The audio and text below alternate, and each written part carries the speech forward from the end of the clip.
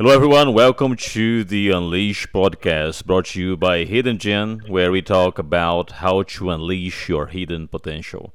I'm your host, Yuri Diogenes, and we have a great episode today feature Dr. Alex Williams. Thank you very much for being here today, Dr. Alex.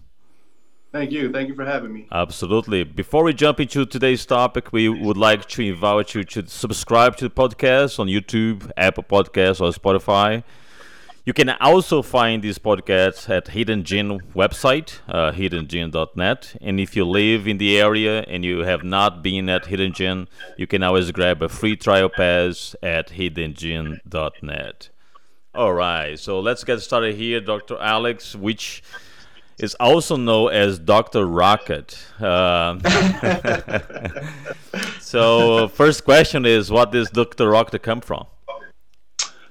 So the nickname Rocket came from when I was about 5 years old, playing Little League football. Actually, I was the fastest person on the team, and at that time, the Dallas Cowboys had a receiver by the name of Rocket Ishmael on the team, and so the coach kind of took that first name and kind of mixed it and nicknamed me Rocket. After that, it just kind of stuck with me throughout my life, and here we are now, some odd years later, and it's still there. And you still fast. Say it And again. you still fast.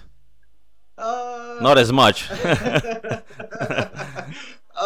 like to think so, Yeah, but yeah, it's it might. I was faster in the past for sure. absolutely, absolutely.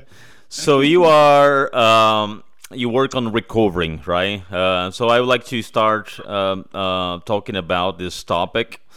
I Okay. think that the first question that I have around this topic is how important it is the recovery process throughout the longevity of an athlete. hmm So it's very important. It's essential. I think a lot of athletes will tell you how vigorous it is for them training wise, and to have their body be able to perform at a elite level in order for them to achieve their end goal. And a lot of elite athletes, especially here in the recent past, when you have stars like LeBron James and Tom Brady, who are playing into their later years and able to do so because of how well they've taken care of their body through the recovery process. And what type of recovery do you do? I'm a chiropractor. So some of the specialties that you have, for example, you do also do soft tissue work as well. Correct. So we do, of course, you have the adjustment, but we also do as far as working with muscles, fascias, tendon, and ligaments. So we do soft tissue such as active release technique, just kind of help alleviating tension.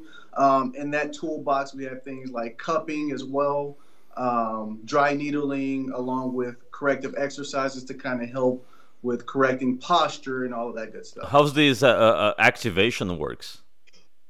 So the active releasing technique. So what you do is you take a muscle and you find its tension or its lack of action, and you pin it and move it in a certain direction in order to help stretch it out or help alleviate that So tension. it's like a massage. Similar, very similar. It's Yes, like very it's similar. like that deep tissue massage, similar. Correct. It's like a more isolated massage for sure. Yeah. Okay. And what is your take on cupping? I know that you use, but there is a lot of controversial around cupping. If you, Uh-huh. what is the science behind the cupping? Okay, so you have what's called an indirect response, and then you also have a direct response. So if we take the direct response first, whenever you're administering cupping, you're stretching out the muscle or alleviating the tension, very similar to if we was to do active release as well. So you're getting your direct goal is the same thing. You want to alleviate muscle tension. Hmm. After that, then you're looking at more indirect things. So by alleviating that muscle tension, of course, muscles are innervated by blood vessels, arteries, and nerves also to help supply the muscle. And so you're able to kind of take out the kinks of what's feeding the muscle. So if I had to give an example, it would be like stepping on a water hose. You know, you step on a water hose, there's no water coming out of the water hose to water the grass. Mm-hmm. And that pressure starts to build up in the water hose. Same thing with a tight muscle. That pressure starts to build up behind the muscle because it's not able to act or activate properly like it's supposed to. And so you decompress that soft tissue, muscle, fascia, whatever it may be, and you start to get more blood flow. You start to get better activation from the nerve. So now that your mind muscle connection is enhanced or functioning optimally, so that your muscles are able to perform the way that they should. Got it. Got it. Very interesting. Now there are for different type of athletes. I'm assuming that there will be different type of recovery, right? For example, bodybuilders, they do have different needs that a sprinter or Correct. so what is usually the pattern that you work on those athletes? For example, let's Okay. start with bodybuilding, for example. Okay, so for bodybuilders, the first thing I want to know is problem areas. What areas in the gym are we? Because we all have them. Whether you're a bodybuilder or not, if you work out, we all have those areas in our body that are just weaker or they don't function as well as they should or as well as other areas. And so the first order of business is figuring out what are those areas because that's what we want to target. Mm-hmm. That way that athlete is getting the best out of their workout. You know, as a bodybuilder, your main focus or your main goal is the look of your physique. And so being able to activate and use those muscles properly is going to be a huge thing. The next thing in the bodybuilding world is also going to be posing. You got to be able to pose and pull those muscles out. And so I would then go from gym wise, what are we working on? And then, okay, how are we with posing? Is there any restrictions? Have you noticed whenever you try to activate a muscle to kind of pull it out so that it can be seen? Is that working for you? And then also you want to go symmetrical on both sides. Is one side easier to pull out than the other? Is one side bigger than the other, you know, for inactive muscles? Then you want to correct that process as well. So the end goal is getting that athlete on stage full and able to pose however they have practiced their posing. Do you do also a lot of stretching for Dan, or is not really their target? Oh yeah, definitely do. Stretching plays a huge factor, and that is one of our services that we provide here as well. Yes. Because I know, for example, for BJJ practitioners or MMA fighters, stretching is extremely important. Correct. So, what do you do usually for this target audience? Like, let's say, a MMA fighter or a BJJ practitioner that goes. Usually, you start with stretching, or you also will target it with the same approach, looking for the areas that are bothering the person. Correct. So same thing, same areas of concern. If there's any nagging aches or pains that have driven this athlete to me, of course we want to address that. But also as a chiropractor, and whenever we're adjusting the spine or extremities, we also understand that muscles are connected to the spine and those extremities. And instead of kind of pounding through the tight or the tension of the muscles, we want to alleviate that tension by stretching those muscles out before we go into the adjustment. Otherwise, you just have that constant pull on the joints and extremities, causing for the misalignment over and over again. One thing that is very common, I think, for not only for bodybuilders but also for MMA or BJJ practitioners, elbow problems. I personally have tennis elbow. It's really tough because it's an ongoing issue. Do you also deal with that?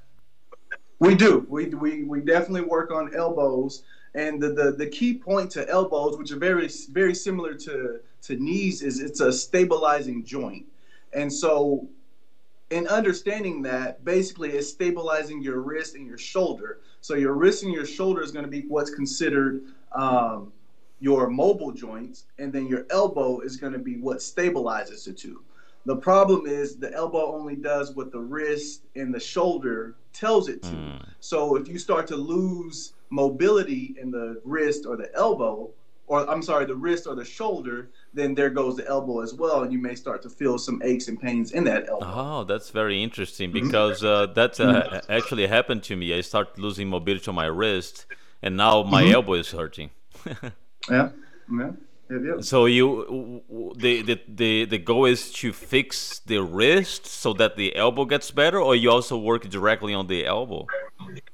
Both. So you always want to correct the problem. However, the I guess the difficulty of correcting the problem is going to be pain based, right? So if we're feeling a lot of pain in the elbow and I go straight to the wrist, we're not going to be able to do much. So we got to get that pain management down or that aching down in the elbow, and then we can start correcting what's actually causing the aching in the elbow. Okay, that's cool. That's cool. And you call this stability work? So this is what's called corrective therapy. And what about stability work? What do you consider stability work? So as far as stability work, which also is a part of corrective exercise, because you want to stabilize joints that are meant to be stable, Hmm. right? Like we're talking about the elbow or the knee. And so there's different movement patterns that we can do that will help stabilize those areas. There's different movement patterns that we can do to help increase mobility in the joints or areas that should be mobile. That's interesting. And for someone that is looking to this, usually you recommend 2 sessions a week, Mhm. 1 session a week. What is a good pattern to follow? So it's gonna vary, especially for my athletes. I mean, you're as athletes, you have what's in season, and you also have what's out of season or what's off season. And so it's gonna depend on, again, vigorous of training, how hard we're going. And so a good rule of thumb to take is, if I had to just give a roundabout, I would say if you're training anywhere between 3 to 7 days a week, um, I should at least see you once a week at the very least. Hmm. And that's if we're only focused on like preventative or maintenance. That's not if you have an injury or something nagging or a condition. Then obviously I would need to see you more than that. Okay, Mhm. interesting. What is your advice, not only on the recovery that you do, but do you also prescribe like some homework, like Oh yes. for people to do on their own? Because sometimes it's hard to be Mhm. at the doctor like twice a week or once a week. Correct. So you Correct. also give some homework for people to do on their own. Oh yes, I tell my patients all the time. What you do away from me is going to impact what we do here, or in the clinic. And what I mean by that is you're going to be there more than you're going to see Right. me. So there's definitely going to be foundational keys to the prescription that we're given in order to help correct not only what we're doing here, but also correct what you're doing outside of the clinic that may be causing a lot of what's going on. There is a lot of debate around stretching before a heavy lift, a heavy workout. Some people say that is not very optimal for Mm-hmm. lifting. What is your take on that? Do you think it's important to always stretch before any lift, or there are that depend on what you're gonna lift or the how heavy you go? Right. So going into the lift, it's more important that that muscle is activated. It's awake.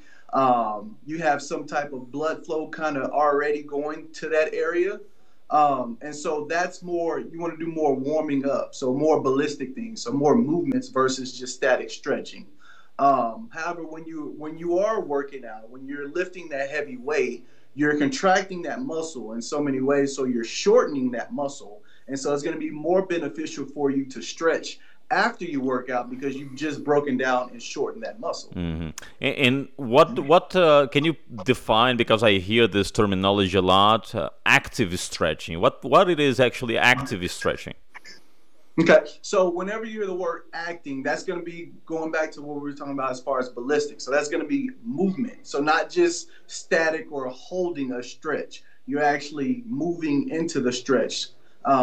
slowly, not not speed wise or not just kind of pounding the muscle, but you're kind of taking that muscle and saying, okay, this is the action of this muscle, and so we're going to go slowly stretch into that action. Do you have an example? For example, if I'm going to lift, let's say, uh, arms, like I'm gonna work out biceps. So what will be an active stretch for arms? So you could do something as simple as using bands and just kind of doing band pull aparts, internal external rotation of the shoulders, because you're going to be using the shoulders if you're doing arms, or internal external rotation of the wrist, because you're going to be using the wrist if you're doing arms. Then those are your two mobile joints, going back to what we were talking about earlier as far as what's mobile, and then versus what's stable. If you solely focus on, just to kind of answer your question before, if you solely focus on the static or the pull stretch, that can lead to other things like elbow problems, elbow pain, and becoming less stable in the elbows because you're pulling. Yeah. Same thing. I would imagine that same thing for a heavy legged day. You can basically warm up with bands, and that is already considered an active stretch. Correct. Okay. And do you have like a timeline, or for how long you should be doing that active stretch, like 5-10 minutes maybe, or a little bit? So a good rule of thumb I'll always say is, you want to, I call it, get the juices flowing, but really you should have some type of sweat, heart rate should be going once you get into your active lift. I know a lot of people are or will go into their lift and they're not even sweating, and they're not quote unquote warmed up, right? So you want to warm up, but you're not warmed up if you're not even sweating yet, right? So you got to warm up before you actually get into your active lift to get the most out of your workout. Yeah, this is a very important a point because, for example, for BJJ practitioners that go to a tournament, sometimes you are waiting for your time to fight for a long time, and you really don't know what time it's gonna be. And I've seen a lot of people enter the mat without a proper warm up, and then they pull something. Correct. Yep. It's incredible how important it is to do this warm up before going straight to a fight. That's why box athletes, for example, when they enter the ring, they are already fully sweat. Fully sweating, yes, exactly. As they walk through the tunnel, they're already have a sweat on, exactly. Yeah, that really prevents injury. That's for sure. Yes, sir. So that the advice will be the same. If you are able to sweat in 10 minutes, good. But if not, keep pushing a little bit more. Correct. You got to get the good rule of thumb is get that. So instead of focusing on time, focus on your body and how it responds. So if you're starting to get some sweat going through your warm up, then you got a pretty good warm up going on. But from that perspective, what is your take when people do that, but they actually go to like a elliptical machine, right? And they start to warming up on the elliptical. Is that effective, or does it do the same thing or not? Well, it can be. Because the elliptical, you're using your arms and legs, right? So depending on your style or your goal of training for that day, if your goal is to do a heavy bench press, then that elliptical for your warm up may not be the best or the ideal warm up for you. Now, if your goal for the day is to sprint 100 meters, then sure, that elliptical will warm you up to be able to perform that way. Okay. But I guess that if you are going to, for example, train chest and you want to do a heavy chest day, elliptical won't be that effective because you are not doing anything on your chest at that point. Correct.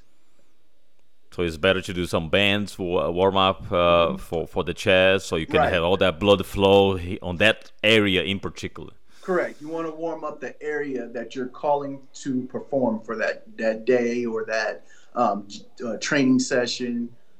or even that competition. I mean, you want to warm up. Go linking back to bodybuilders. When they're behind stage, they're warming up. How? By posing. So once they go on stage, or even by pumping iron. So once they go on stage, the blood flow is going. They have the pump that they need, and they're able to pose in the way that they have been instructed to do so. Yeah, but for example, for BJJ practitioners, we do a lot of warm up, static warm up, static stretch actually, right? Which I think is not a big deal because we are not going to lift heavy. We just need to be flexible. Correct. Correct. Point. So the fibers that or the mechanism of performance that you're calling up on is going to be different. So that definitely is going to dictate your warm up as well. Correct. Do you also do that dry needling? Yes, we do dry needling as well here. And the dry needling has the same fundamental behind, or the same idea behind the cupping, because you are causing inflammation. Is that the same thing? Correct. So both with cupping and dry needling, you're creating what's called micro traumas within the muscle, bringing blood flow to the area to heal and correct the tension in the muscle. I personally use dry needling more for trigger points because I've noticed it's a faster response. But needless to say, both of those, yes, there are tools that can be used to do pretty much get the same goal or the same outcome. You'll have some patients may respond better or get a better outcome with cupping. Some patients may get a better outcome with dry needling. Some patients, it don't matter what you do, they just need something. And so you'll get an outcome regardless of what tool you use. Or some patients will need like those injections that you apply directly on the area that I heard a lot. I can't remember the name of that injection. It's based on blood cell or something like that you inject. Oh, okay. PRP, correct. PRP, yep, PRP. Correct. Yep. Because the PRP will be basically the same thing, but in a huge dimension because it's really target on that area, right? Correct. Not only that, but it also it's you're using a source. So with dry needling, you're not necessarily putting anything from out of the needle into the body. Sure, the needle goes into the body and it's working with the muscle and everything that innervates. But with PRP, the actual injection, you're actually injecting something into the body. Correct. Mm-hmm. The dry needling has, because I've done in the past, and I thought it was very similar to acupuncture. I mean, even the needle looks like it's the same. Mm-hmm. So the needles are similar. The technique is different. So with acupuncture, you're looking at more of a systemic response, whereas dry needling, you're looking for more of an isolated response within the musculoskeletal system itself.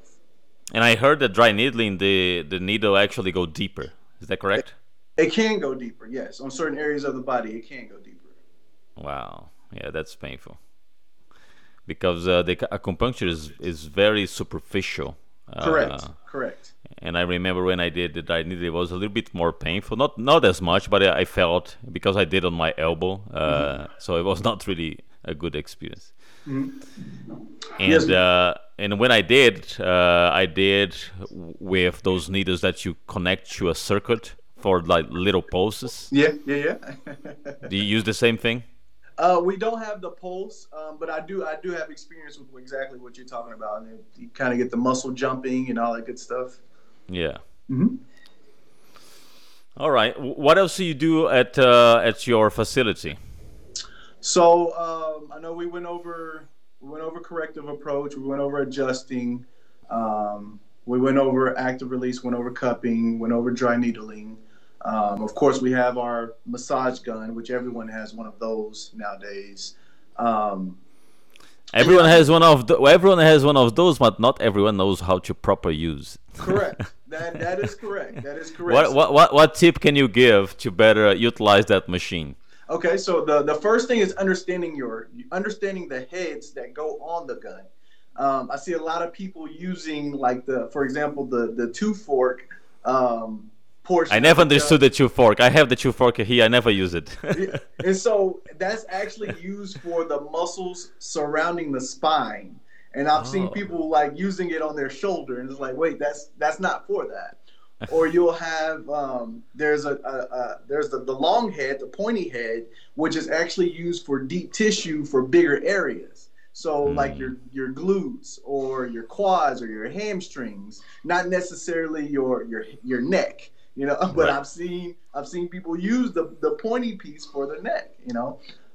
So yeah, the first thing is going to be understanding the pieces or the heads that come with the gun. And Which I think also the speed, right? Because sometimes if you go too heavy in some areas, it will actually hurt. correct, you can actually injure yourself if you're at like a level 4 out of 5 speed, just kind of drilling it into one area. Time is going to be a good thing, or it's going to be an important thing to know. Because you can drill an area too long and overactivate that area and cause neurological problems or even muscular problems. Wow. Hmm. Yeah, this thing should come with a better user guide because it's yeah, because I've seen also people using in very different ways, and I was always skeptical to try to understand at least how to utilize it. Timing, as you said, is very important. Correct. The speed and the heads, Hmm. right? Correct. And just to make sure that our audience knows, your facility is inside the Hidden Gym, right? Correct. Yes. What is that a special deal for members, or how that works?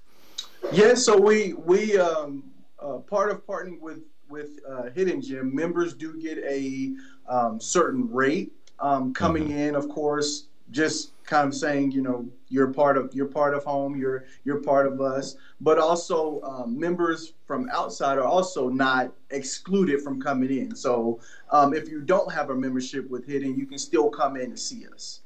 But you have to go to the website and schedule the appointment, or have to call you guys. How that works? Correct. So website, social media, email, and phone number. All So what is the website? So the website right now is ignitehealthandwellness.com. Hmm. And on social media, you are on Instagram. Yeah, and then on Instagram, our name is Ignite Health and Wellness as well. And then as far as the phone number, it's 361-491-1321. All avenues are accepted. Do you also do those fascia stretch type of thing? So we don't personally do that, but there is that service here in Hidden that is performed, and we definitely refer to those practitioners or those FST instructors as well, because that When works. That Yeah, works huge that's for that what is we what do. I try to understand. Where Hmm. do you hand over Hmm. from what you do and you say, "Hey, you know what is actually beneficial for you to do this"? Hmm. Which scenarios you usually do that? Hmm. So what we provide is, when it comes to stretching, what we provide is more of your fundamental basic stretches that you should already be doing. But if you come in and you're tight or you're tense, we have to perform that. Now, if you're someone who has chronic tightness, no matter how much you stretch, you're still tight. Um, Obviously, you're going to have a little bit more time, or get a little more time spent on stretching. And so at that point, we would want to refer out to one of our FST providers here at Hidden. Okay, Mhm. okay, that's good. Um, the bulk of the of your clients that visit you, what is the most common issue that you experience over the years that they have? Is it neck? Um, Is it neck? Is it back? Is it shoulders? Or what is usually some of the common cases that you have? I would say it would be three. It would be low back, shoulders, and neck would be the most common that we see. Um, shoulder. I think neck is probably one of big ones, right? Because most of the people work on the daily basis, looking at the computer, so they are all like curved. Correct. Posture, how we sit, how we sleep, uh, looking down at the phone all day long, or looking Oh at yeah, the that's computer true. all day That long. terrible, There's terrible. a lot of and it's also one of the common places where we hold our stress, right? When we're sitting or standing, that's where gravity is pushing us down onto the ground, right? So there's a lot of stress that are built up into the upper back, neck, and shoulders as well. Yeah, I always before visiting chiropractor for the first time, I was always skeptical when they were trying to, adjust my neck. It almost feels like it was breaking my head, right? It's scary for many people, and I had to do this multiple times to get more comfortable. Hmm. Do you also have this problem? People are too tense when you are trying to adjust Oh, of because course. people have to relax, otherwise you're not going to be able to adjust. Of course. And so one thing that I've found that's helped for me is understanding where that fear comes from. Because it's either one or two things. Either you fear the noise that you're gonna hear, or you fear, like you just said, someone's taking your head off. Yeah. And so if I can educate in a way that you understand what I'm about to do before doing it, then usually that kind of helps that person kind of relax. And so I always tell them, especially if it's their first time, to relax. If we're stretching, hey, just relax, because I'm not adjusting yet. I'll let you know when I'm going to adjust. Because as soon as you lay them down on their back and you start to, feel around their neck, the eyes get wide, the ears, everything just goes. So you definitely have to ease into it for sure. Yeah. And now, one last question before we wrap up. Is it better that the noise is louder, or it doesn't really matter? Because sometimes the doctor is adjusting you, and we don't have any noise, but sometimes we have a big noise. So Correct. what's the difference, and what is So better? So the first thing is, let's understand the noise itself, right? Because a lot of people have the misconception that the actual popping noise that you hear is the bones popping. Right. It's not actually the bones popping. So when you have a misalignment within a joint, that joint, your body adapts, and it puts something in place of there. And so that substance that's put there is what's considered gas or toxins in the body. So it's very similar to opening a can of Sprite, right? You open a can of Sprite and the gas release out, Yeah. And the reason why it's more of a in this can of Sprite is because the can is aluminum, whereas your bones are hollow, so you get more of the sound. And so understanding that, you understand then, okay, I can get an adjustment without any noise happening. Correct? If the body had that to the point where gas is now put in that misalignment, then you can actually get movement, which is the goal of the adjustment, is to actually get movement within the joint.